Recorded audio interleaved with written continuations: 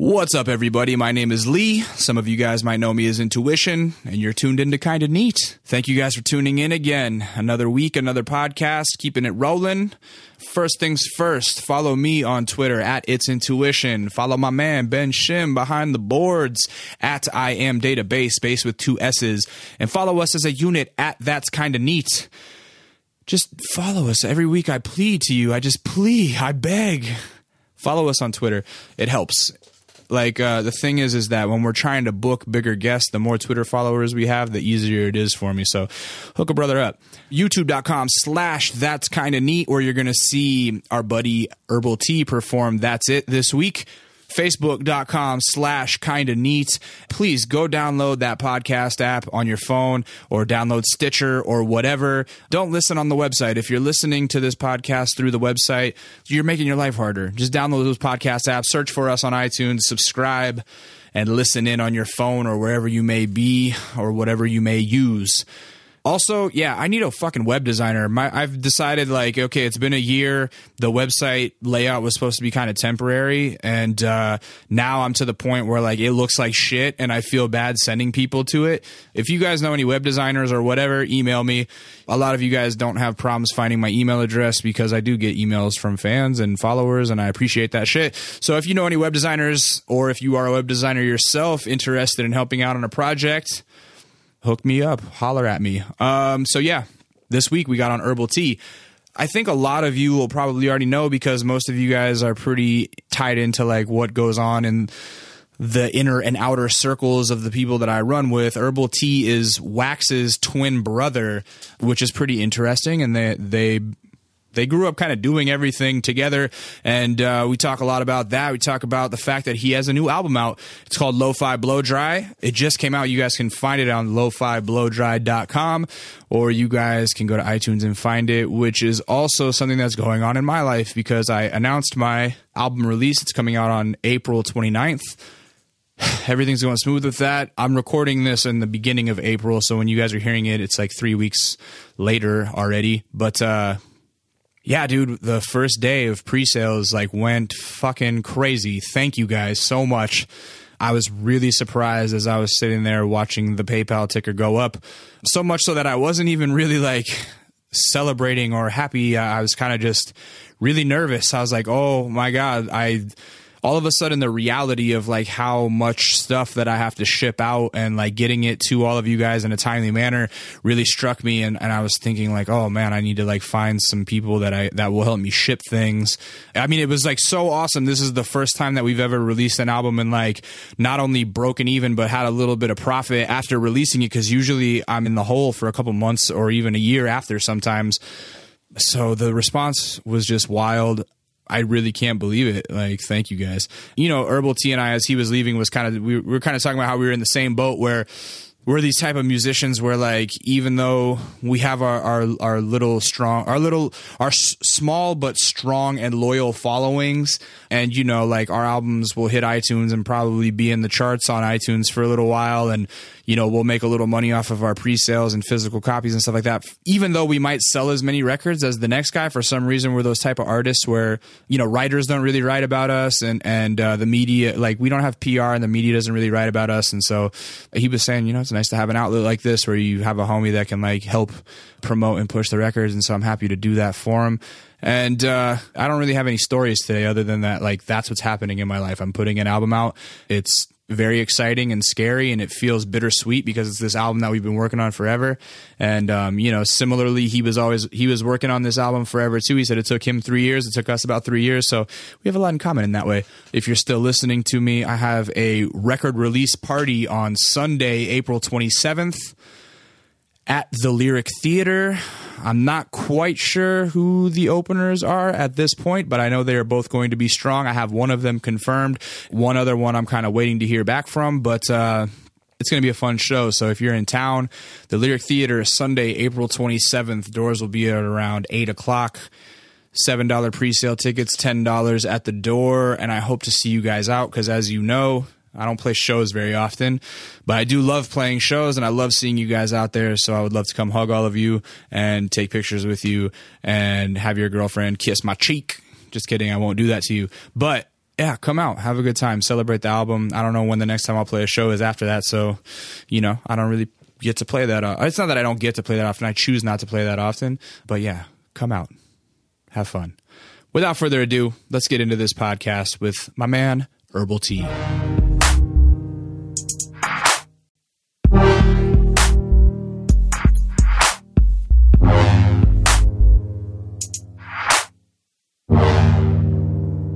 He was a DJ when I was in college at University of Maryland. He was actually in one of my, he probably doesn't remember me. I only knew that he was in one of my classes because I later in the semester found out that he was the DJ that played like this Friday night hip hop show that I listened to every now and then on the college radio. Right. But what I remember is that my band, we did this battle of the bands to basically every year. Most colleges have this shit where it's like a big concert every year. Yeah, totally. So like a spring fling or something. Yeah, it was called Art Attack. It was basically spring fling. The same. All colleges have it and call it something different. And they always have like a battle of the bands. If you can have a battle of the bands, and the prize is like a recording session in one studio, and then you also get to play the spring fling. Yeah, it was. You got to open on like the main stage, and I think it was the first year they did it. Because the previous year we like played, but it was like on this side stage, and no one was really, well, even the year we won, no one was really there when we played. Right. But it was Wyclef. Wyclef was the headliner. But anyway, we won this Battle of the Bands, and Rosenberg was one of the judges. Oh, nice. So I remember that. What a small world. Yeah. Was this a band you were in with Mike too? Yeah. What was it called again? McGregor. Oh yeah, McGregor. I remember so that. we were like, it was a 6-piece band. I was the bass player. I rapped sometimes. I was like the backup vocalist / sort of like second rapper. I was like the Malik B to his Black Thought. Okay. Except we were both playing instruments because he played guitar. Uh-huh. And we even had our alto player because we had a horn section. It was, 3-piece horn section. You guys were kind of jammy, right? Little jammy? No? Yeah. I mean, just more funky.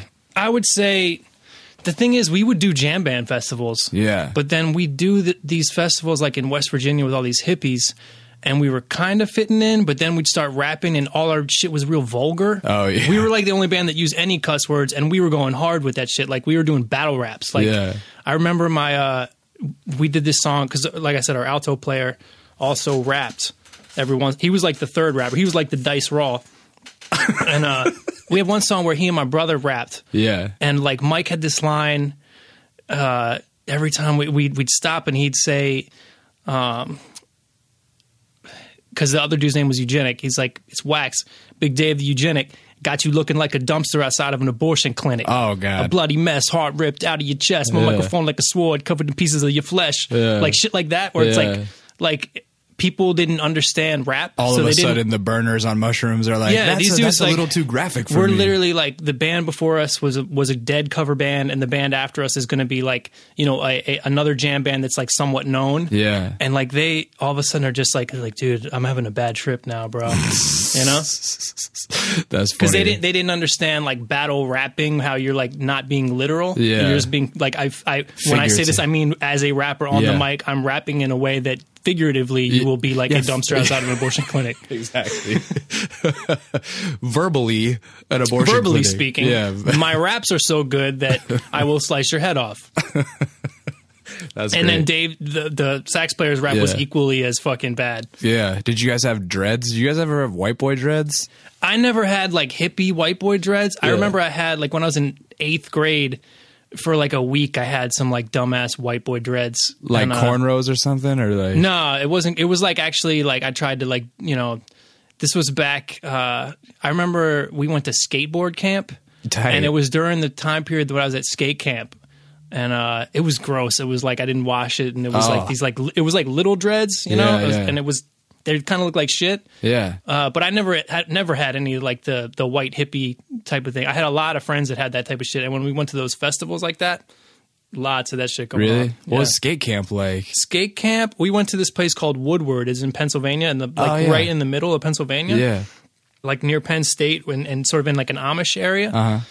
And it was like the OG skate camp, like the one. Like now, there's like skate camps everywhere, And this was the one that started. It was fucking awesome, dude. It was like a paradise. It was literally a paradise for skateboarders. Like it was like as if you took 10 skate parks of all different types and just put them in one place. And you're just like, I'm going to skate the ball. Holy shit, dude. Now I'm going to skate the mini ramp. Now I'm going to skate the street course. You know what I mean? Yeah. And what age did you guys pick up skateboarding? Because do you still skate? Not really. Because like Mike can still do a kickflip, right? I will shred Mike. Oh, really? For sure. Yeah. I skate. My skating is more up to date than Mike's. Yeah. I'd say I kind of hurt my back last year, and I haven't really skated like trick wise since then. I skate for transportation. Yeah. But like I could probably land some tricks. No shit. I was like up to a couple years ago. I was like sort of casually me and a friend of mine would get together and just do flat ground skate tricks and shit like that. Nice. And kind of keep up the skills. What age did you guys start that? We kind of started like early, like 9 or 10, and then I think we sort of got real back, like almost like there was a time period of skateboarding that it transitioned. Yeah. From like sort of the big. Yeah, because you guys probably shit. started with like big decks with like plastic on the bottom. Like when we started, it was the the tail end of the, I guess what you'd call the old school era. Although where like the boards now were directional, right? Yeah, it was like there was a tail and a defined tail and a nose. Yeah. People were doing bonelesses. Right. People in my neighborhood had launch ramps, so you were just doing. I don't know how familiar you like are with methods and skateboarding. shit. Yeah, you're just doing an early grab method where you like grab the board, you don't ollie, and you just pull it up. Right. And then I think we sort of got out of it for a year, like a little while, but back into it like when it came to the time period of like the double tail boards, and then like more technical shit. Right. So we like when we were like 14, all through probably college, we were mad into it. Were you guys competitive with each other about it? Not really. We were never that competitive with each other. We would like play like skate, yeah, but never. We weren't really that competitive with skateboarding in general. Like sometimes there would be local contests, and I remember both he and I won 2 different local contests, but they were like mad local. Like it wasn't like anyone that was really good was competing. Right. But we were all right. I find it interesting, the dynamic with twin brothers. Of course, we're talking about, when we say Mike, we're talking about your brother's Wax. Yeah, Wax is my brother. Twin brothers. I probably should preface it because not everyone listening might know all that It's fine. shit, you know? Now they know. This is Herbal Tea, Wax's twin brother. And you guys are identical or fraternal? Identical. Yeah. Identical. You guys talk very similarly as well. Yeah. So that makes sense. But I find that dynamic interesting because like I feel like all the twins that I know are more like down to look out for each other than like my brother. I have a younger brother, and he and I were like very competitive, and we never really started like looking out for each other till very late in our teens. You know what I'm saying? We were like, oh wait, like brotherly love. Man, I can tell you that. Like I talked to my mom about it, and because I have two kids. Yeah, I have a 3-year-old and a 1-year-old boy. They fight like a motherfucker. I'm like telling they are you. constantly. Oh, dude. The like especially like the last week, man. Like they're the older one just like pushes the other one down on the concrete. And then the other one comes and hits him, and just like I asked my mom. Like my mom said, me and my brother, even when we were like little kids, like we never fought. Like, yeah, we that's were what I'm saying. Which is amazing. I had a couple of twin friends in high school, and they were like they were identical, and they were like just very like always kicked it and got along and shit. And I'm like, that's pretty cool. Because my best friend has 3 kids, and the 2 youngest ones are like 6 and 3 right now, and like the 3-year-old's trying to keep up with the 6-year-old, and just like they fucking fight all the time, dude. It's like when you have what happens is the different age I think fucks it up, because like the 3-year-old is playing with shit that's appropriate for a 3-year-old, right? Right. So he might be playing with something. He likes to focus on things. Yeah. So he'll like build say he builds a tower out of blocks. Yeah. The 1-year-old comes through like Godzilla and just like, I want to join, but I'm all goofy. Yeah, he wants to quote unquote play. Yeah. But what he's playing is just like knocking all that shit down that the other one painstakingly built. Right. So that's I've what read leads some to the studies fights. though that like that younger brothers can tend to do better later on in life, just because their whole life they've been trying to compete with kids that are older than them and keep up with kids that are older than them. And so You said you're the younger brother, right? No, I'm an older brother. Well then that proves the point. No, for real. My brother is fucking mad successful compared is to he? me. No dude, shit. What does he do? He's killing it. I mean, he's like a union worker, but he's an electrician. But I mean, you can kill it as an electrician. He fucking got his own house by the time he was 23, which is like that's crazy. It's a duplex. So he's like a landowner and all this shit. And I'm like, oh yeah, I like rent a studio apartment. You know what's interesting? Just in my mind while you're saying that, I'm thinking of like the 2 or 3 like pairs of brothers that are older and younger that I know. Yeah. And pretty much the younger one is always more successful in the cases like the cases I'm thinking of. No shit. Yeah, it's interesting. Sociology, man, it's a real thing. Stereotypes come from somewhere, you feel me? Yeah, I guess, I mean, with me and Wax, he's technically like 5 minutes older than me. Yeah. And I think there might be some level of him being the older brother in a certain sense. Yeah. But I don't know, man. Yeah. So you guys are from Maryland. Yeah. Yeah. It's weird to like have this conversation again because I feel like you were talking about before we went on air is that I kind of have my like route that I go to like figure somebody out. And like now I know your background pretty good, so I got to like fucking figure out how to just not ask you the same questions. We have like most of the story of me and him is pretty similar up to I guess maybe college. Like we've always been kind of different. I'm a little more maybe I'm a little more reserved, and he just gives a little less of a fuck in general in like as far as like shit that he'll say to people or like things that he'll do. But other than that, I mean, most of our childhood was pretty similar. Yeah. You know, because we're twins, we really had like almost like the exact same experience as each other because we had the same room. We had the same parents and sister. We both were adopted. We had all this shit that was like pretty much not only was I with him all the time, like I'd go to school, we'd be together like 100% of the time. Yeah. So we pretty much had like the exact same experience in a lot of ways. I mean, I think we absorbed it. But I think it's interesting the different routes that you guys went. And the thing that I really found interesting was that like you getting married and having kids was what became the catalyst for like finding you guys as real parents, right? Yeah. Like that was your idea. That was my much. idea. Yeah. Yeah. Let's start a little earlier than that. I find it interesting how you said like, you know, he gave a little less of a fuck. And I think that it seems like you've played the role of a great wingman in like I feel like you kind of knew like, oh, this guy has something and I'm gonna like help him do that, and you took kind of a role of like I was telling him in a lot of the videos you were holding the camera probably back in the day. Yeah. When you guys started McGregor, was it like pretty clear like this is gonna be the front man? Yeah, he's always been. I mean, part of that is like he definitely was rapping before I was, and like when we were like 6, something like that, is when we first started like I think kind of being like, hey, we want to play music. We'd see people on TV and be like, this is what we want to do. And for whatever reason, he gravitated towards the melodic front man type of shit. Like I've always been a rhythmic guy. And I wanted to play the drums immediately, and he wanted to play the guitar immediately. And I've always been really into beats and shit like that, like percussion, all that kind of stuff.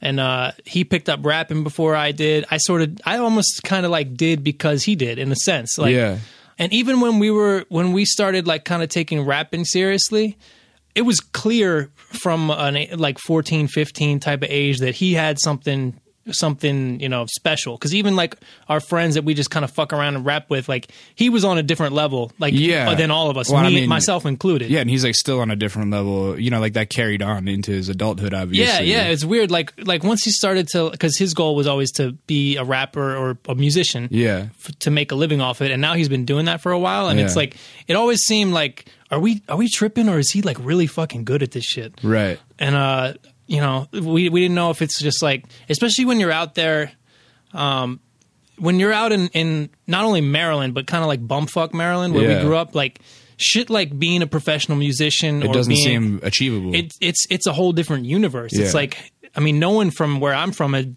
ever done something like that. I was having that same conversation the other day. Like when I was a kid, like musicians that I watched on TV were like gods to me. Like rappers were gods, and I was like, this is impossible. I'm in North Pole, Alaska. Like there's no way to like make a career out of that, you know. So like nobody ever knew that I wanted to be into music as a kid, because like I wouldn't admit that because it seemed so outlandish. You know what I mean? Yeah, man. Like it seems unrealistic. So you started noticing at an early age, like kind of that he was like pulling forward from all of your friends and shit. And like how does that affect you? Like it was just kind of like you had his back and we're like, I'm gonna fucking make this work. It was never any jealousy like or anything like that. To this day, like I don't have any. There's something about me and him that we have I don't know if it goes back to the whole twin thing, us not fighting. Like we always have been supportive of each other and never really any sort of like, it's almost unbelievable. Like we literally never fight. We have like a couple times, you know, shit'll happen, but you know, I never was tripping about it. I was supported him, and in a sense, like it was kind of like what his role was meant to be. And you know, like I was good at what I was doing. I was good with like we would fuck around and make a lot of beats, and I'd play bass and drums, and I was good at that shit. Yeah. And so that's just how it turned out. That's what I find so interesting about you is it seems like you're very multifaceted and multi-talented, and not just with music, because I know you're a multi-instrumentalist. Like obviously, like you have like you said, a penchant for percussion, so the bass, the drums, all that. I'm sure you can probably play guitar pretty well. Yeah, that recently guitar has almost become like my main instrument, just from practical. Like I can play it any time of the day without being loud. Right. But also like you're a multilinguist. You speak fluent Portuguese, right? Or is it Portuguese? Yeah. What else? I started out speaking Spanish. Like I started studying it way when I was little. And so I kind of became fluent in that first, and then Portuguese. My Spanish is definitely better than my Portuguese. Yeah. So that's still 3 languages, though. Yeah. I mean, and fluent is like a weird word because like someone like Mike who doesn't speak any of those, like he'll see me like blah blah blah blah blah blah blah with like a Portuguese speaking person, and be like, "Damn man, you're fluent as fuck." But like the truth is like if I don't speak any Japanese, for example, and if I say you spoke like a little bit, and you were speaking to a Japanese person and you were holding a conversation, you'd be like, "Whoa, like, damn, your Japanese is good." Are you a samurai? You could have been. You could have been fucking up the whole time and saying some bullshit, and I would have never known. Yeah, totally. So, like, him seeing me speak Portuguese to someone, I'm making mistakes. My accent's fucked up. Everything's all fucked up. But to him, it's crazy, you know? Right. I still just find it interesting that you took this kind of, like, utility role with it seems like probably you had a utility role in McGregor. You can just kind of pick up and do whatever job needs to get done, it seems like. Perhaps. Yeah? Yeah. Was that something you learned early on about yourself? Did you succeed equally in every different class? Like, were you kind of like just as good at everything? I was strong. No, I was strong in certain things. Yeah. As soon as I started taking Spanish, I knew like just from some people have trouble with languages, and I was always the best. Right. Like I didn't grow up speaking, despite having like Cuban background. From in the podcast with Mike, he explained some of that shit. You guys are, you guys have Cuban heritage. Yeah, I have Cuban and Irish heritage, but I didn't grow up with any sort of Latin culture or anything. But I started taking Spanish, and I was like, this shit, with any type of language, like if I study it, I'll catch on real quick. Yeah. And I was good at math. I wasn't good at science. How were you with English? Decent. Yeah. I didn't like when a reading. I didn't like literature. Yeah. I'd always fucking fake reading the shit and that's just interesting. Get by. I was always good at getting by. Have you ever grown into a reader? Do you read now?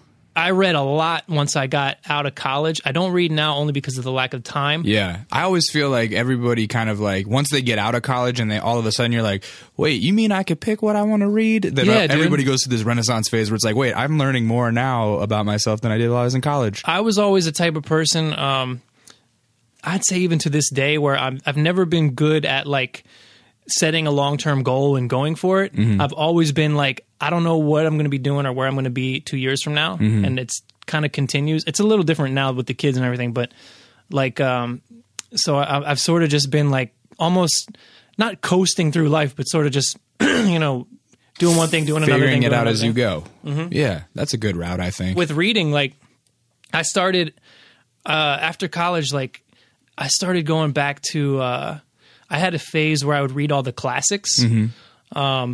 I had a job where I would travel around all the time. Like I'd be fixing computer. Like it's a long story, but it was like basically fixing and setting up computer networks in all over the Americas. So I was doing a lot of plane rides. Yeah. And I was going out to BWI Airport, and they had a bookstore with a big ass section of classics that were cheap, like $7 for the paperback of fucking Tale of Two Cities or Uncle Tom's Cabin or all the fucking Dostoevsky Russian shit. Mm-hmm.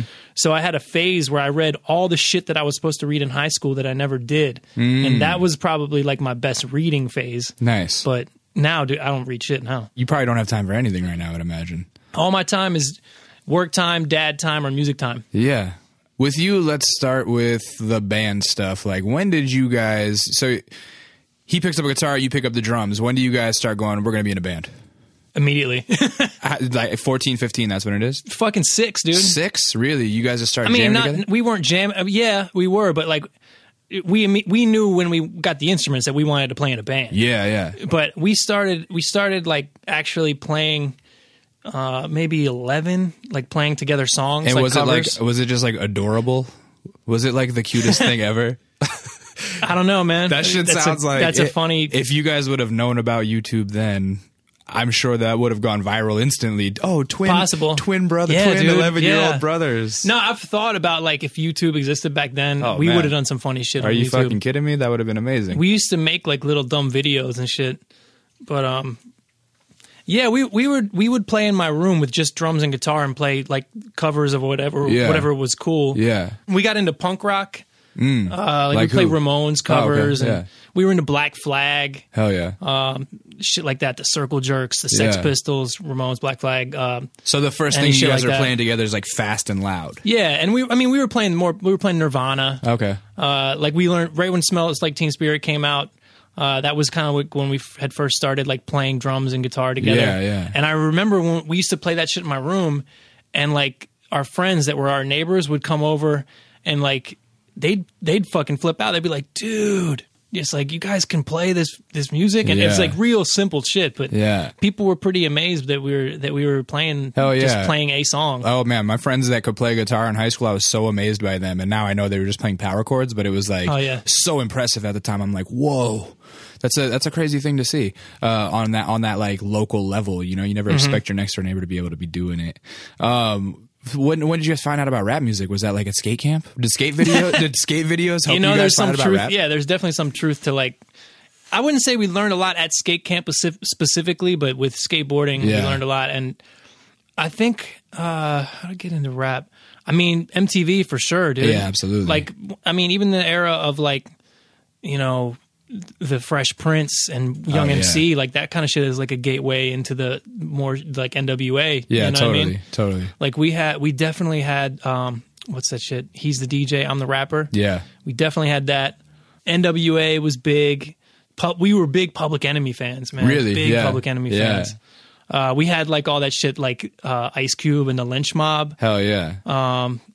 The Predator album. Before a lot of that shit, like before we didn't understand it. We were too young to understand a lot of that totally. political shit. Yeah, totally. And it's funny looking back on like the if you're familiar with the Lynch Mob with Ice Cube, like it was some mad like fuck these crackers, Black Power shit, and we dude, didn't really yeah. understand like the whole like like Valley for the KKK rally. Sorry. yeah, no, Yeah. and all the shit with Professor Griff and like the Nation of Islam shit. Like we didn't know what the fuck all that shit was, but we loved the Flavor Flav, Chuck D, the beats, like the all that shit, the Bomb Squad beats that they had. Like, Yeah. because they even had that shit on Ice Cube. I think there was something about that we really liked. That when you're that age, music is so powerful. Oh, yeah. like it still is for me. But there's something about like that fucking age between maybe 10 and 18 or something like that. There's a sweet spot where I like think that the- shit hits you, man. the spot that like the age that consistently I hear people say is like, oh, that's when I really clicked for me is 13. I think that's about it. Like 7th grade is Yeah. like when you really start to come into your own about music shit, and it like defines you. yeah, you know? it defines you, and you have like this. It's like you have this blank slate. Yeah. where everything you hear blows your mind. and everything that you hear that year is what kind of affects your taste for the rest of your life. Yeah. too. And you what know? was weird, like growing up where I grew up and having the friends I did, like they all had such varied, like maybe they had older brothers and sisters or whatever, but they had such random tastes in music, and so Yeah. did we, that like we were getting our minds blown by Led Zeppelin and Public Enemy and fucking Black Flag or what about go-go shit? Go-Go. Yeah, Go-Go too. Rare Yeah. Essence, Yeah. fucking Huckabucks, Northeast Groovers. Back then, I mean, this is very niche, so most people. Well, that's what I find so interesting about it, is like go-go is this scene that's like so influential in the DC area, dude, but like no it's one else ridiculous. knows about it. And at that age, that tender age of 13, you have no idea how regional it is. So there's this go-go band that's one of the legends of go-go called Rare Essence. Yeah. And like we had me and Mike, that's Wax. Yeah. as You I've could said say for Mike, 8 it's times. fine. We had various go-go tapes, and we had more than one tape by this group, Rare Essence. Mm-hmm.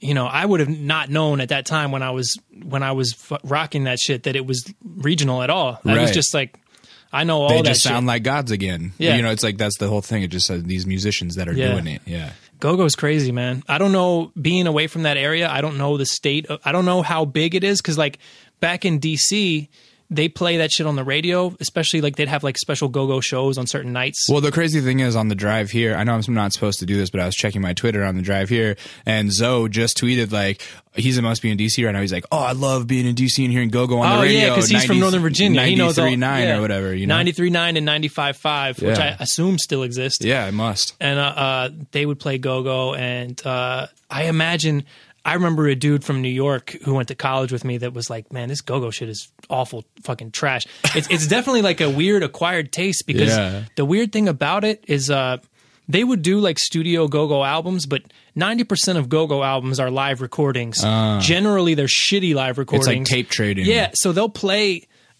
shit on the radio that the quality-wise, it sounds like one of those 78 Dead concerts that you get on a bootleg, except it's go-go. And the thing about go-go, if you're not familiar with it, is they'll have a hook, but the lyrics of a go-go song generally are shout-outs. All they do is just like, it's like, like that's the beat. Yeah, the drums and are then so it's crazy. like, ha, and all these kick it. All my Silver Spring ladies, yeah. You know? And they just like name random Maryland and Virginia and DC cities or crews or people that they know. My man Rick, my girl Sasha, that's literally the lyrics of the song. No shit. Is a list of shout outs, and then they'll do a hook, and then the second verse is another list of shout outs. And they might have like 4 bars of like simple ass rap on there. Right. That's very interesting. Did you guys fuck around with go-go while you guys Fuck went? yeah, man. Yeah. We used to, we recorded like dumb, like, we would record like beats, but for us, we didn't have this concept of like sampling and making beats. All our shit was like, take our 4-track, record bass, drums, guitar, and make a beat like that. Like, I don't even think we knew, like, we knew that there was sampling, but I don't think I realized how sampling based a lot of the music I listened to was. Like a lot of the shit I'd listen to, I'd find out later in life that shit that I thought was all composed and shit was just a sample. And sometimes I'd almost get disappointed by that. Yeah, you know? It makes you sad. But we would make go. But at the same time, when you find shit. that original recording that the sample is from, you're like, oh my God, this is so life-changing right now. That is true. And so that would happen. It's bittersweet. That would happen sometimes. I find it interesting the second ago that you said you guys have old videotapes. Do you think that kind of like foreshadows the fact that you guys were early connoisseurs of YouTube? Possibly. Like, who gave you guys the tape recorder? My parents had a 8mm camera, and we would make videos of us playing. Of course, you know what was big is just skateboard videos. Is 8mm like one of the ones where it's like a trigger, like you sit there and hold it and it's like... It wasn't like that. No. It wasn't that. It was like you push record and it plays, but the tape, the type of tape was 8mm tape. Okay, so it wasn't like a VCR tape. It's like smaller than a VHS, but you have to play it from the camera or you dub it onto a VHS or something. Right. But we'd make skate videos because we were like, you know... Yeah, man, we keep practicing, we'll get sponsored or something. So that's what all skaters tape themselves skating. Totally. And we'd make videos of our band playing. And we would even make, like I remember we made this was foreshadowing. We made a stop motion. We made a stop motion video. There was a whole story that ended in like, very similar to a video my brother recently did, like almost like a porn scene with dolls and shit. Yeah. And it totally could have been something that was like, I mean, it was not high quality, but it was funny as shit. Right. You know, we were big into humor and comedy and shit. And would you guys show your friends, like share them around? Our friends would. Did they spread out? I wouldn't say they spread out, but sometimes our friends would help us, and we'd show our friends. We had kind of like a little group of friends that we'd fuck around and make music and videos and stuff. But we'd never. I mean, there was no. We weren't sharing them on any internet at that time, and. It was kind of like shit. I wouldn't have known who to give it to, you know? Right. It was just shit we did for fun. Yeah. What age are you guys when the internet really starts to hit? I was like 14. It was definitely, I mean, it was 13. definitely in college we had it. Yeah. I mean, I think the internet hit when I was in high school and stuff. But I can tell you that the first time I had an email address was when I got into college. I had the college, like the @UNCP or whatever, .edu address. Yeah. Because even though there was internet, I wasn't really fucking around with the internet. My first email address was so funny, dude. Or like, it's like so fucking early internet. I was like, oh, I got to think of something that like no one else will have. So I did like Lee And then my middle name is Eric, so it was like Leerik. And I was like, yeah, the Lee goes into the Eric. Yeah. And I was like, and then I put Deuce 1, like because my favorite number was 21 and the snowboard that I had was K2. So I was like, my last initial. It was like I overthought the fuck out of it, and it was a Hotmail address. And I was talking to one of my friends, and I was like, oh, what's your email? And he sent me his email, and it looked like eerily similar to that style. And I was like, it was a Yahoo. And I was like, Jesus Christ, dude, have you not changed your email address since you were 14 or what? And he's like, hey, man, I've been very loyal to fucking Yahoo. Dude, I'm like that guy, man. I've had the same email address. I created a Yahoo address, like my first one. It's still my primary shit that I use. No man. shit. And it's the dumbest email address. Like, it's not memorable. First of all, my real name is Chris Jones, so I'm not going to be fucking Chris Jones at Gmail. You know, Chris Jones 79624. That's basic. It's a fucking name and a zip code. Oh, okay. So it's a fucking 5-digit number after my name. That's funny. Fucking dumb. But it's kind of it's fun. Whatever. Yeah, for sure. It definitely, when I send people email, like it looks like some kind of spam address. Right. You know? Yeah, for sure. So, when you guys are in college, did you guys have a college band? Was it McGregor? By that McGregor, point? yeah. We were. What time? When did you McGregor guys start started McGregor? in high school. McGregor was started as a 3-piece. I originally was a drummer, but then I actually sort of taught the McGregor's drummer how to play drums, and then he became the drummer, and I started playing bass. Yeah. In high school, it was just the three of us. We were kind of just jamming around, fucking around, and then we got more serious in college. We added horns. And that's when we started to really play out and kind of start touring and everything. What was your guys' first show like? Dude, the first show, and footage of this exists. The first official McGregor show was at the grand opening of the local McDonald's in my town. What? And it was just the three of us. And we opened they had like, Grimace and Ronald and all the characters. Yeah. They had this like it looked like a food truck, except the stage folded out of it. Yeah. And they have like this little dumbass show that they do with the characters. Yeah. And we opened for that. What? That was our first gig. We made $100, which was crazy money at that time. That's actually still not bad sometimes. We were getting paid less than that once we were serious in college. Yeah, exactly. Oh, fuck, that's great. Yeah. So McDonald's is your first sponsor. You guys sold out immediately. Corporate sponsorship. Yeah, how did that go over? What was the crowd like? The crowd, I mean, it was like people we knew in high school that came out. So everybody was like stoned and just got Big Macs afterwards. That is totally accurate. That's funny. Yeah, we played. It was outside and it was a nice day. Did you have? It was a little windy. Did you have to tone down the curse words and stuff? Did you guys have curse words? Yeah, we had. Oh yeah. Yeah. We had. I mean, we played at that point. We were probably half covers. Yeah, and we were playing Green Day covers, and we were also playing like Gangstar covers and shit. Really? That's tight. We would play Gangstar. Digwell Planets. And then you would talk about abortion clinic dumpsters. Yeah, this was before that. There wasn't quite as the raps weren't I'd say we were a little less of a rap group, because once we got sort of more established and added our horns and shit, we were more of like, okay, we do hip hop. We're sort of like a mixture of like James Brown and the Roots. Yeah. That was sort of like what we were going for. Right. Well, really we had this band. Me and my brother and all our band members were really into funk. Yeah. So like, we were into all the old standard funk and all that shit, but we got into a lot of like 70s stuff, like Grant Green, like the soul jazz organ shit. Oh, okay. It's kind of had a revival with bands like, are you familiar with Soul Live? Yeah, yeah. So them, and then my favorite band of all time is this band called the Grey Boy All Stars, who are actually from San Diego, but when I started listening to them, I never thought I would ever live in San Diego. Right. And we were really like, if the Grey Boy All Stars were all shittier at their instruments and they had rappers, that was kind of like what we were. Okay. We were playing funk grooves with horn lines and rap. That's basically what it was. Yeah. So was it getting you pussy in college? I mean, I landed my wife in college, so yeah. There you go. How did you guys meet? She was in my dorm. She lived in the 8th floor. I lived in the 5th floor. Centerville Hall, University of Maryland. I sort of like, she was in this program, an international studies program that I was in. So I sort of like very casually knew her. And then actually my wife is a musician too. Oh. So they used to have these like open mic coffee shop events. And I saw her play, and like she plays like sort of like classical guitar, finger picking, folky stuff. Oh, cool. And she played at this one, and fucking everybody there was she just murdered it, and everybody was like, holy shit. Yeah, talent is very attractive. It is, man. Yeah. And usually it goes the other way just because, I mean, I don't mean to be sexist, but most bands are guys, I'd say, if you just looked at the numbers. I would say. So normally it's the dude who's playing to get the chick. Yeah. Like some dudes literally go into music so they can get girls, Right. which is not a bad way to go. Yeah, but a girl that can sing or play, like Oh, man. she's got to fucking have a stick handy to fight the dudes off. too, Yeah, I would yeah. say. She was definitely like, I'm not saying she was like some, like everybody was, that Right. she was some sought after girl, that Right, it was right. like a crazy like fight to get her or anything. Like, Right. in fact, she like pursued me at the very beginning. Like I liked her, Yeah. but she was the one that kind of made the move. So Yeah.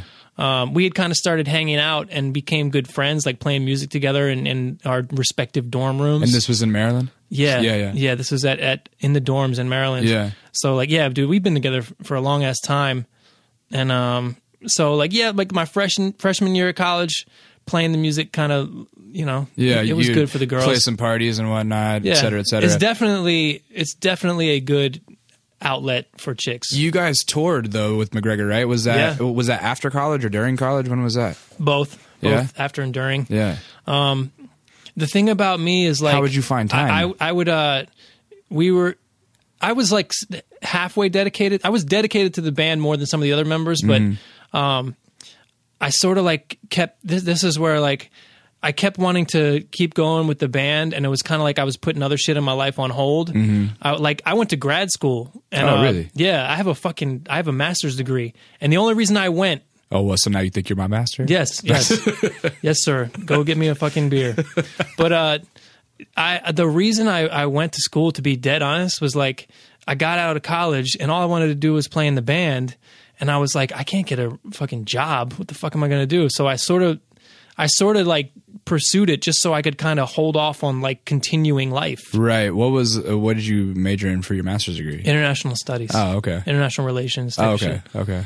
I really enjoyed it, and it was George Washington University, and like the people I went to school with, like we're all living there, and they hung out together. I was taking the train there every day and going back and hanging out with like my band and playing shows. So I was kind of like distant from like all the people I went to school with there, and a lot of them now work at the State Department or fucking CIA or whatever the fuck they do.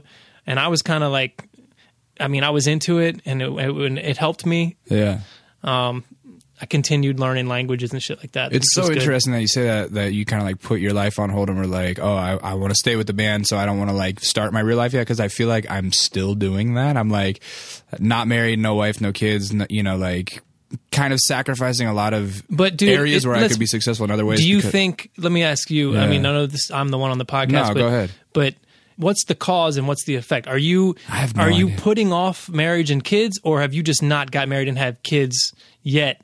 I think because of your life circumstances. I think that you know what I'm saying? I think that I've had opportunities to do it, and like perhaps like, you know, I've been thinking about this a lot lately, honestly, because I'm kind of like, am I ever gonna fucking fall in love again? And I'm kind of like, maybe not, and perhaps I should just get married. So like, I think in the business world, like, people just trust you more if you're married, and if you have kids, it just makes you look like, okay, cool, he can like hold down a family. Like that's pretty. I think it's a double-edged sword, man, because being a dude that's in the corporate world, the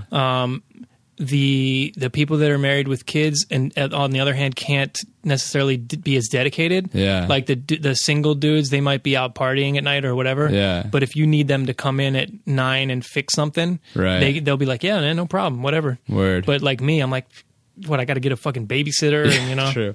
No, but yeah, I do think that I've been putting off. I think that I've just been putting it off because I'm like, oh, it doesn't fit my lifestyle because I'm still out here like chasing these silly dreams. That makes sense, but I think I would argue that the way that you want to do marriage and love and all that stuff is when you meet the girl that is the right one for you, regardless of what state you are in life or what you're pursuing.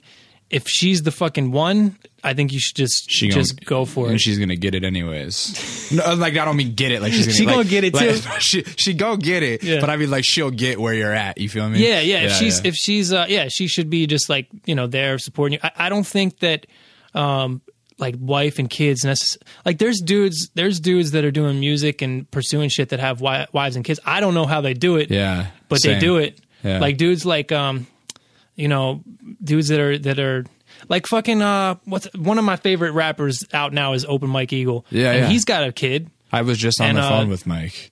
Yeah, I don't know him or anything. No, Mike's doing. He's really, dude. His wife and kid are great, and they seem to like really, really get along. And like, yeah, I don't. But I'm saying the foundation. He's killing it. The foundation is there probably where.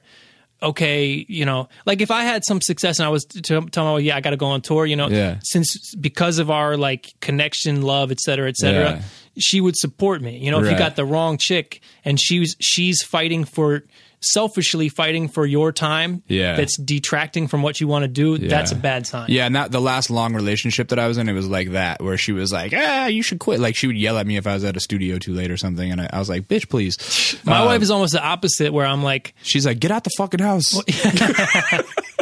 She's just like, you know, I'll be like, I don't know if I can do, you know, this, like, like there's some stuff coming up that I might do that would require me to be away, you know, for a little bit. And it's like, I feel guilty doing the shit, but she'd be like, you know, she would more push me to do something. You know what I mean? Yeah. She's like, are you kidding me? That's like a staycation for me. Yeah. Right. That's true, but when you got 2 kids, dude, kids changes all that shit. Oh no, man. I believe it. Kids changes. I just want to shit. note that like you just gave some like really deep relationship advice and love advice. So you know, shout outs to Herbal Tea for the like dear Abby section of the podcast. I didn't think that the podcast was going to go into. I didn't even know I had that in me, bro. No, that was great. It was very like it was touching to the bottom. I can tell you, soul. I've never. I don't really reflect a lot on like my life and like the things that I have and stuff like that. But like, I know that. I mean, shit, man, compared to like my brother has like lots of depression issues and like he's like a quote unquote like successful dude with the music shit. I mean, not like he's fucking top tier, but you know what I'm saying? Nah, but I mean, he has more followers than the average person doing it. Yeah, That's yeah. for goddamn sure. But like, I don't have anywhere near the, like, I'm a generally happy dude. Yeah. And like, I think you don't see it on a day-to-day basis when you have like shit that is fulfilling to you. Yeah. Like a loving relationship and kids that you love and all this stuff. Like,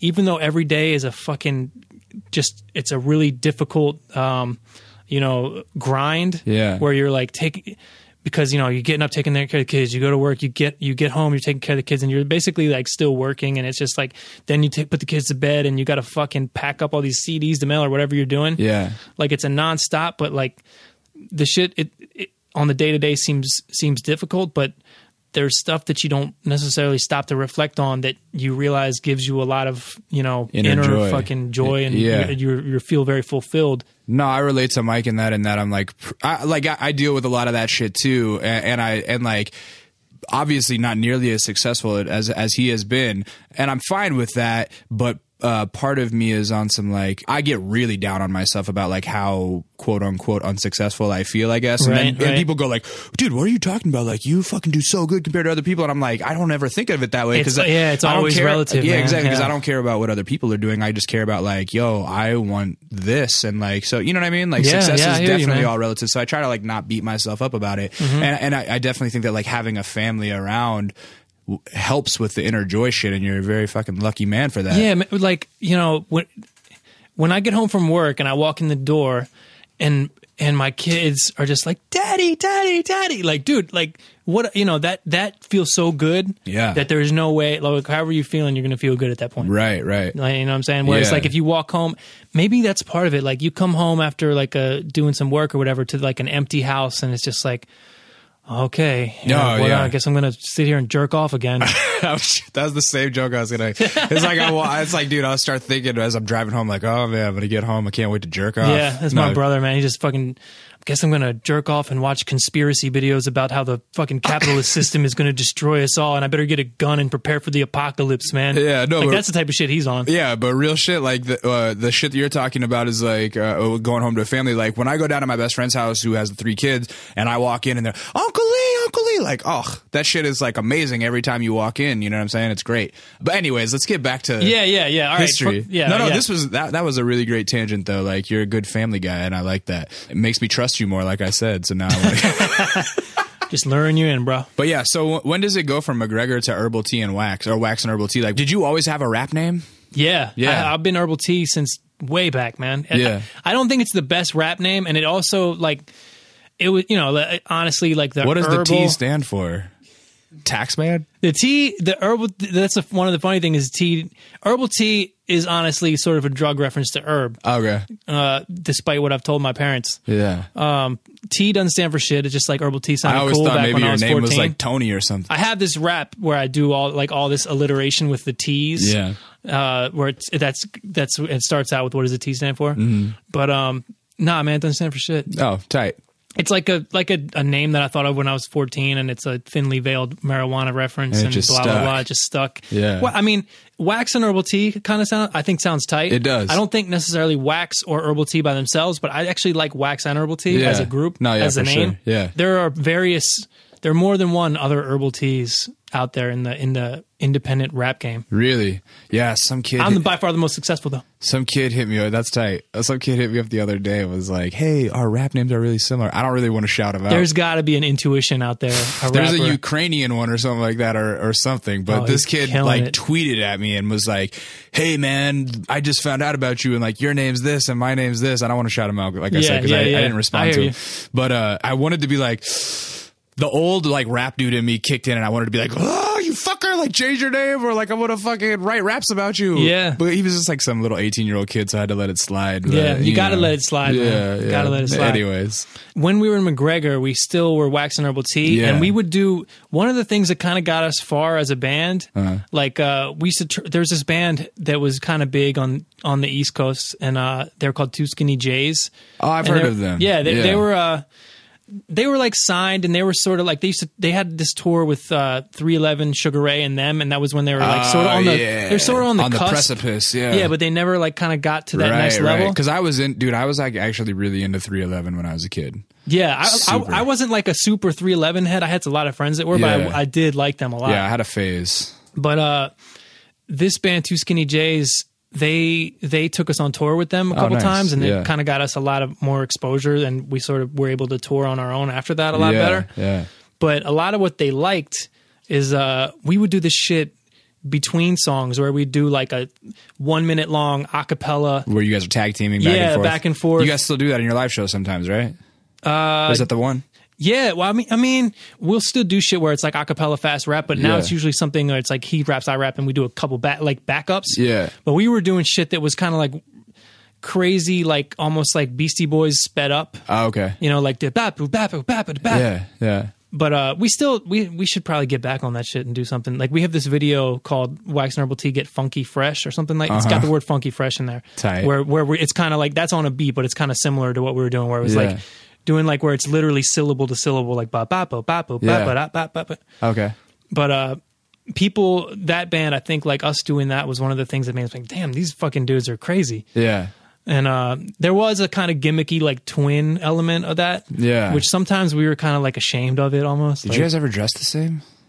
Did you guys ever wear matching outfits as kids? we had not as kids, my parents, like as little kids, my parents would dress us up. I do remember there was a local band that was locally maybe like just about the same or slightly more success than my band. Yeah. And they were more of a jam band, really talented dudes. They're called The Bridge. Shout out to The Bridge. Shout out. They were kind of random. They had this dude, Kenny, who they had a badass singer, songwriter, guitar player named Chris. And the other guy who was a songwriter was Kenny, who played mandolin and was a really sick beatboxer. Uh-huh. So we used to like sometimes get like we'll do features on their albums. Yeah. And I remember one time they had like a big show at this Baltimore venue, the 8x10, and we came out to do this song that we did with them, and we dressed up in matching outfits for that. Was it FUBU shirts? You know, it's funny. I wish it was FUBU shirts. It wasn't literally FUBU shirts, Yeah. but they looked like it was. They were like enormous, like striped polo shirts. Yeah. Like it looked like something Fat Joe would wear. You That's know what I mean? wonderful. So when do you guys break off from McGregor and start doing just that wax and herbal tea shit? Is that when you moved to California? Pretty much, man. Yeah. It was actually the drummer of our band that moved to California first, who still plays with me, man. He's on my album. Oh yeah, I think I remember hearing Mike's version of this story. So yeah, he moves out there. What did he move out there for? He moved out there to start a construction company with my yeah. other boy who already lived out here. And you guys came out and started working with them. Yeah, his then girlfriend got my wife a job Doing what? doing television stuff. Actually, like she ran the wardrobe department of a television show, and my wife studied like video shit, like Yeah. broadcast journalism. Yeah. So it was kind of in the same field she was doing. She was doing more like video stuff, but then she was like running the wardrobe department of these like they weren't ultimately successful, but they were like English language adaptations of Spanish language novellas, you know? So she had a job lined up, and yeah, at the time, and you were like, were you guys married already? Or well, this is what I was telling you earlier. This was I don't remember if this was on the podcast or not, but we got married at the same time I moved to California. She moved out here, and then she's originally from Puerto Rico, so we got married in Puerto Rico. But 2 or 3 weeks before that, she had moved out to California to start her job. I was still in Baltimore, kind of like actually finishing up the Wax and Herbal Tea Grizzly Season album, which you can pick up on iTunes and all that shit. Swag. But we like met each other in Puerto Rico. I came back to Baltimore, she to California, and I just like finished packing up all our shit to move. Yeah. And then I moved out there, and luckily at the time I was able to transfer out there and just work from home with the company I worked for, which was tight. Oh, okay. So, all right. So the timeline is you guys decide you're going to get married. She gets a job in California. You go to Puerto Rico. You fly back to Baltimore. Then you meet her in California. Yes. Did a lot of your family go to Puerto Rico, or were people able to like make it to your destination wedding? Well, first of all, it was not necessarily a destination wedding because more than half of the people there were probably from Puerto Rico. Okay. Because her dad and almost everyone except her mom and sister live in Puerto Rico. So, and she has a big family and I have a small one. So it was like 120 people, and it was probably 80 of them were from Puerto Rico. Yeah. But yeah, my family and all my friends and shit, all her and my friends came down. So it was kind of like a destination wedding, half destination, half local. On the beach? No, Or in a a church? in a mountain. In a mountain. At like a hacienda in a mountain. It was very beautiful. It was fucking tight, dude. Yeah. Yeah. Yeah, that's dope. Not to brag, but like I've been to a lot of weddings, and I think mine Weddings are generally was one of the fucking best, man. lame, dude. Yeah, I Generally. have. They can be lame, but a good wedding, Yeah. a good wedding can be really fucking tight. I would imagine. Did McGregor play the reception? They did not. They did not. How great would that have been? I think we Did played you a rap wedding or your two. vows? Nah. Oh, that would. My brother played a song. Nice. He wrote a song. Did you cry? I did. I definitely cried. Everybody cried. Dude, I would cry if that's everybody great. cried. It was touching. Nice. That's dope, man. Hell yeah. So when you moved to California, like, how's that? Future shock, culture shock, like. Yeah, we moved there and we lived in a house that was right on the beach in a place called Ocean Beach. Oh yeah, that's like that's like the tourist spot, right? Yeah, it kind of. Yeah. Or is it kind of the douche spot? No, it's not the douche spot. There's Mission Beach, Pacific Beach, La Jolla, Ocean Beach. PB is the douche spot. PB is like, I mean, it's like the I wouldn't. Yeah, I guess if you had to classify it's the most douchey. It's like more of a college party type of spot. It's the type of spot that like a chick from Girls Gone Wild might be at. OB is the hippie spot. Okay. It's like it's definitely more of the low key, like lots of weed smoking and shit like that. But we lived in Ocean Beach, OB, right by the beach. And did you guys try to continue with McGregor since most of the band was down here? Or nah, man. McGregor was over. It was, Wax and Herbal Tea album had come out. McGregor had been over for like a year or two at that point, maybe. Did it just fizzle out, or was it like, did you guys sit down and be like, hey guys, I think this has run its course? Kind of both. It was kind of fizzling. We did this big ass like sort of show that I think we kind of unspoken knew it was like a farewell thing. Yeah. And it kind of fizzled out. And then my drummer moved to California, and it was like, not like he caused the breakup. I mean, we had to do what we had to do. Like at a certain point, you kind of got to continue on with your life. Right.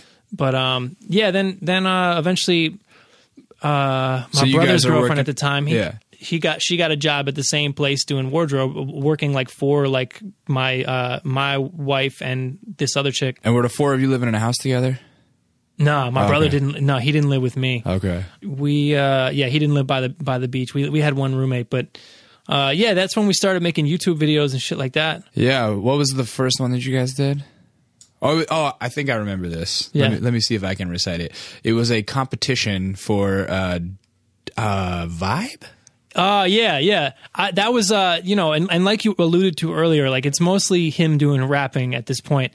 We had, my boy Dave filmed that one. And I think, I didn't film the Vibe one, but then we had a couple at my house, like that we actually started putting on YouTube. Yeah. Like, I've always wanted to hear. Were you the one filming Wax Goes Bananas in the crib or whatever? It's like a 6-minute fucking rap. That's me. Is that you in the video? That's me. You can actually see me in the mirror filming, like drinking a fucking tall ass Bud Light or something like that. Yeah. So that was probably the first video I ever saw from you guys, and I saw it like pretty around that time that it came out. I was pretty early to finding out about you guys, and at the time, I've had this conversation with Mike a couple times. At the time, it was kind of like, in our LA scene, it was like people that were putting raps on YouTube. We were like, that ain't real shit. Like they're not putting in work. But when I saw that, I went, okay, this is very legitimate. This guy, he had a bad haircut at the time, and I told him he had a bad haircut, but I was like, this guy can fucking rap really good. And it's what the crazy thing is that I got like an asshole vibe from him in that video. I was like, oh man, he looks mean, but like he's such a nice dude. My point is, I know what you mean though. Like kind of like on some hardcore, like grimacy face. Yeah, he was very mean in that video, and his raps were very, they're very like combative. There we go. They're very combative. When you were filming that video, like, did you know that something crazy was happening? Nah, man. People like, you know, we did not have some big plan of like, first we're going to put these on YouTube. Yeah. We're going to promote it. We're going to get big. We're going to, you know, you're going to get signed and or whatever the fuck. We were just like, yo, we could put these on the internet and people might see them. How many takes did that take? That one was like a take or two. That's like, and he raps for like fucking 6 minutes. It's so crazy. Yeah, it's not like he just wrote those and did. That was like some shit he had.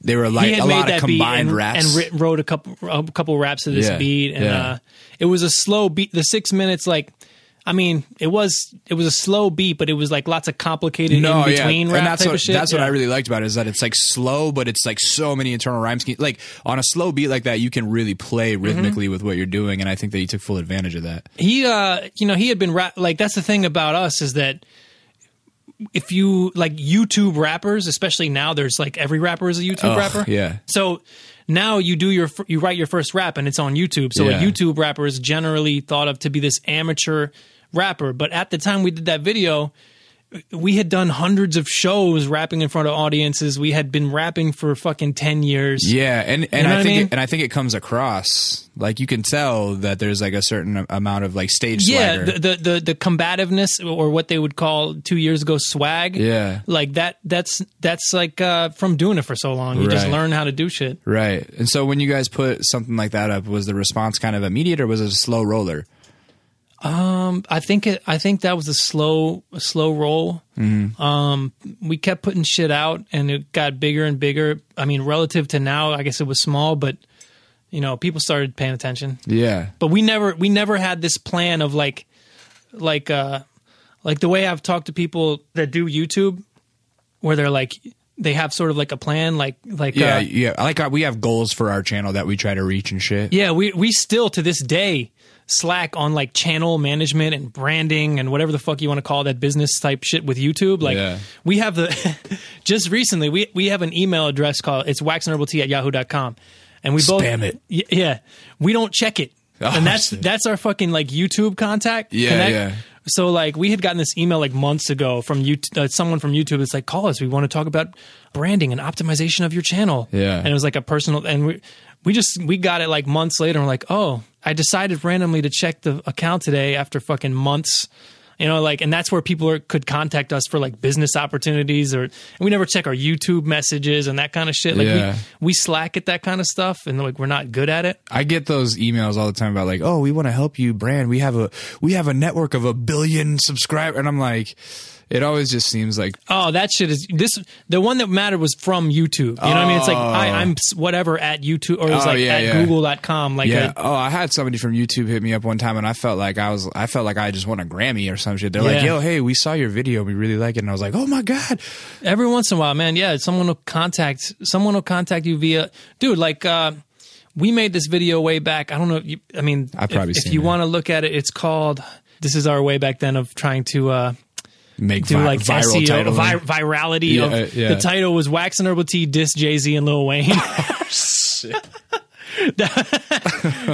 It's hilarious in retrospect. We like thought of that and thought it would be hilarious. And the funny thing about the internet in general and YouTube specifically is just like you really realize how kind of fucking simple-minded, and I hate to say, I mean, not to diss the world, but how dumb people are. People are dumb. Like, there's no mention of Jay-Z and Lil Wayne. The whole thing is sarcastic, but they're like, yo, man, I mean, I actually think Lil Wayne is tight. Yeah. You know, like, I don't know why they dissing Jay-Z or whatever, man. I mean, what they got against him?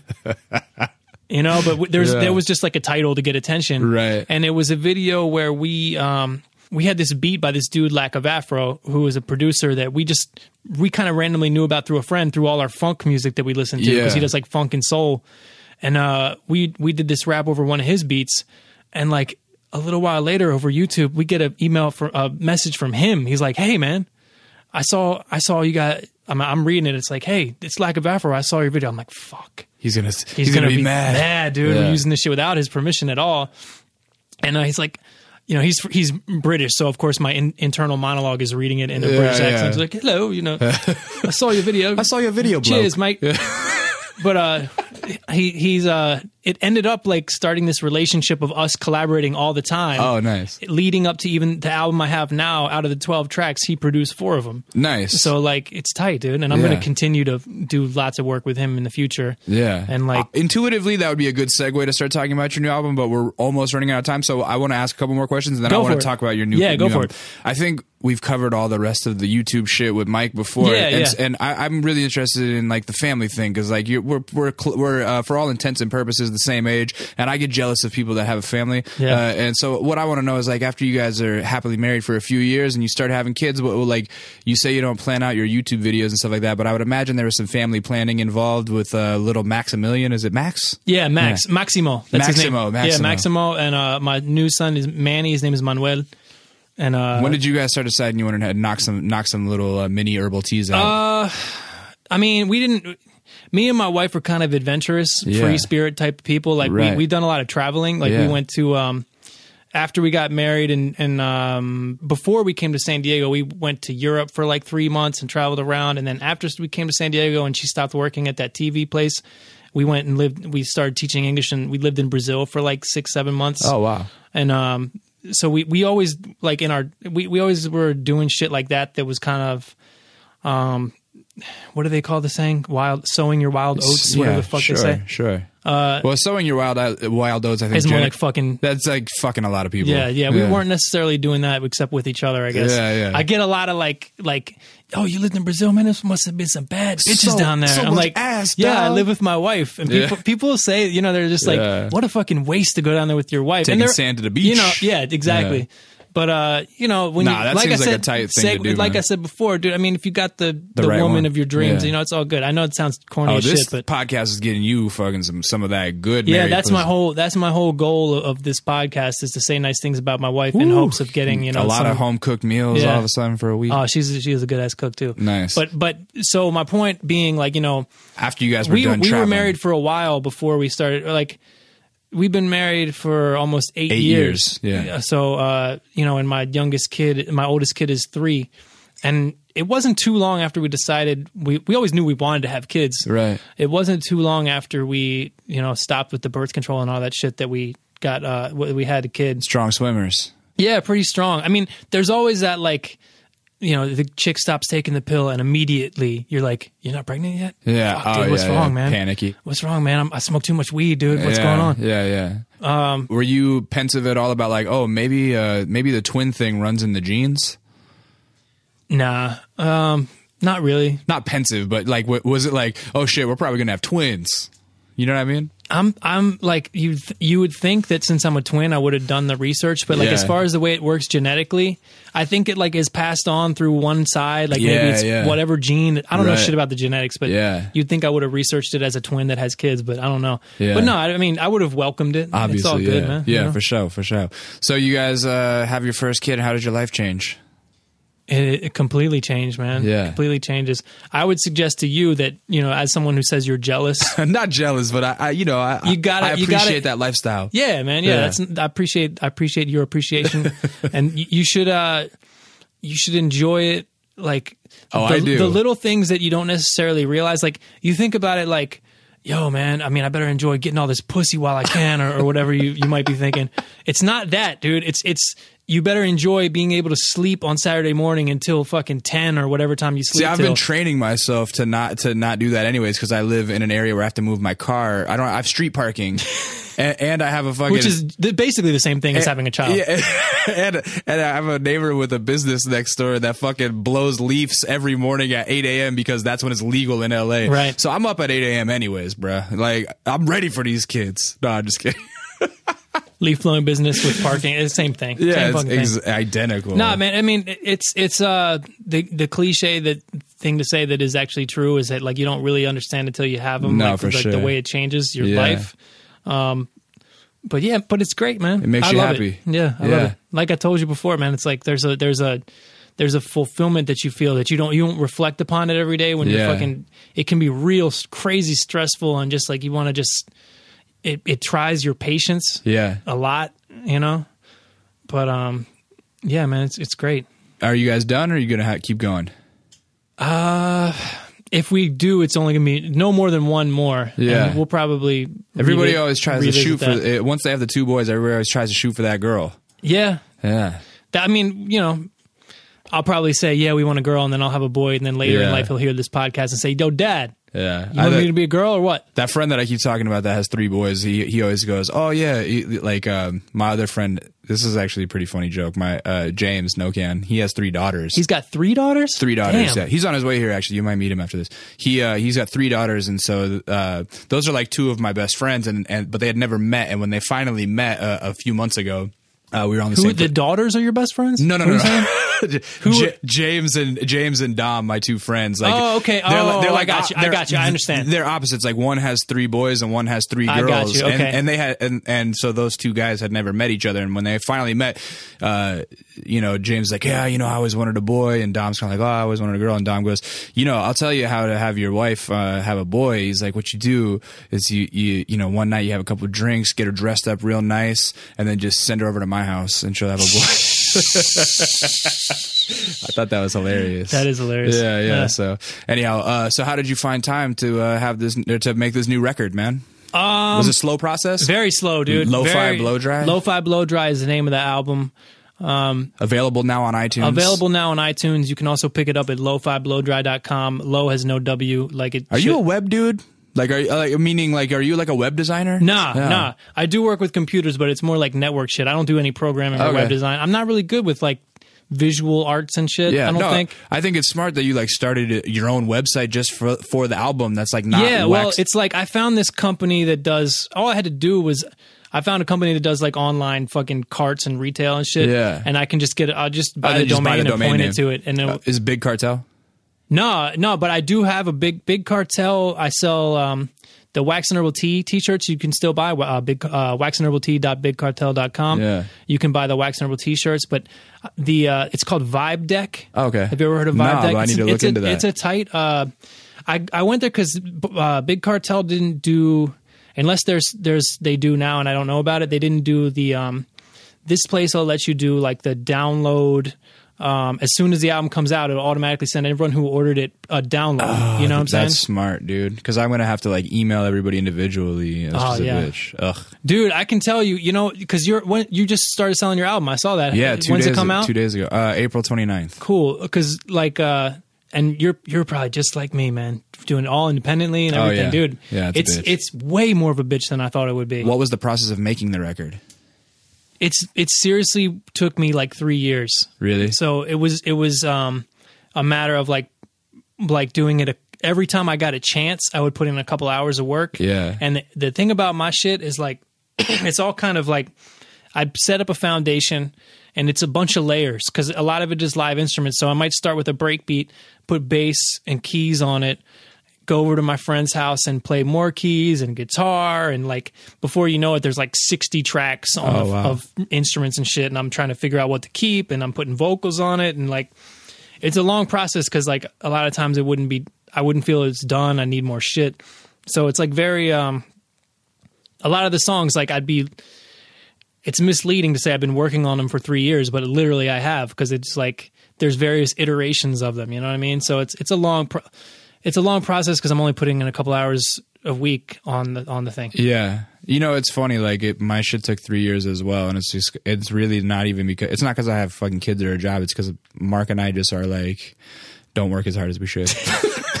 Well, I mean, I feel that way about myself too. Like that I could have been done. Like the funny shit, dude, I put out this video on YouTube, 2014 now. So it was fucking 2012 summer. and I put out a video like with like a little tiny clip of one of the songs I was working on, saying that my shit was going to be out before the end of the year. And that was 2012. I know. And my shit didn't come out till April 2014. We put the first video out for this album in November of 2011. Jesus. Yeah, that was the fuck. One of the songs on it is actually from 2010. But yeah, you know, it shit happens. That's okay, man. I like to say real life over rap life. Yeah. You know what I mean? No, it's true.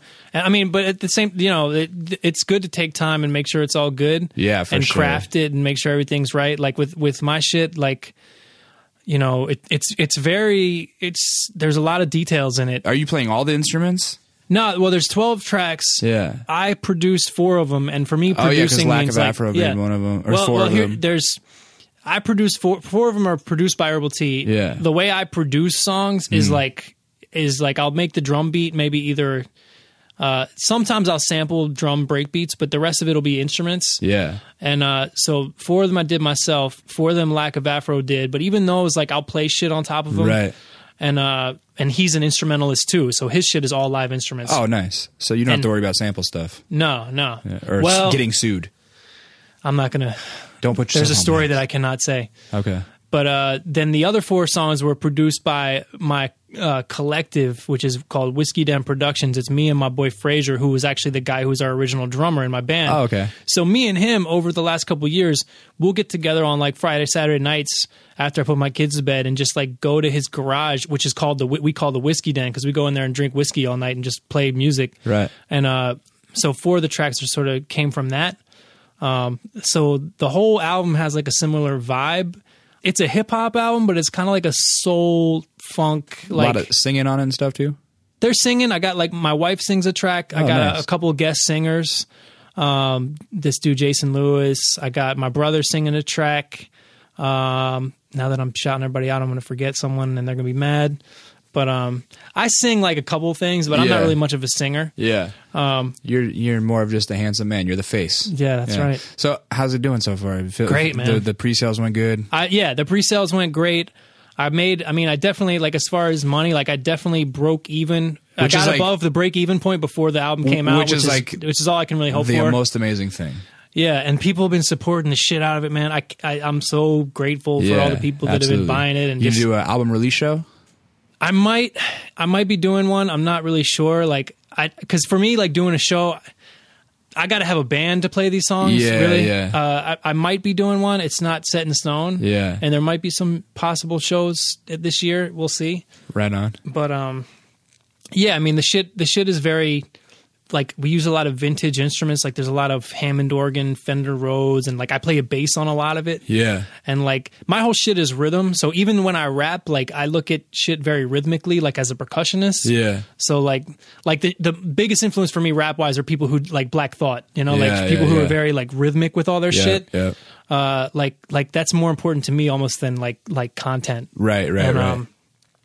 So I do that with like a lot of my shit is sort of like the bass lines will be very syncopated, like kind of like the way like funk and reggae always are. Right. And the shit is all vintage instruments, and it's got like the cool thing about the album is that you can play it all the way through, and it's got a vibe to it. Yeah. It's not at all like a lot of the modern shit that's out. It doesn't have like 808s and It that doesn't kind of jump. shit. It doesn't jump around from style or like stylistically. It does not jump around stylistically, and it does not.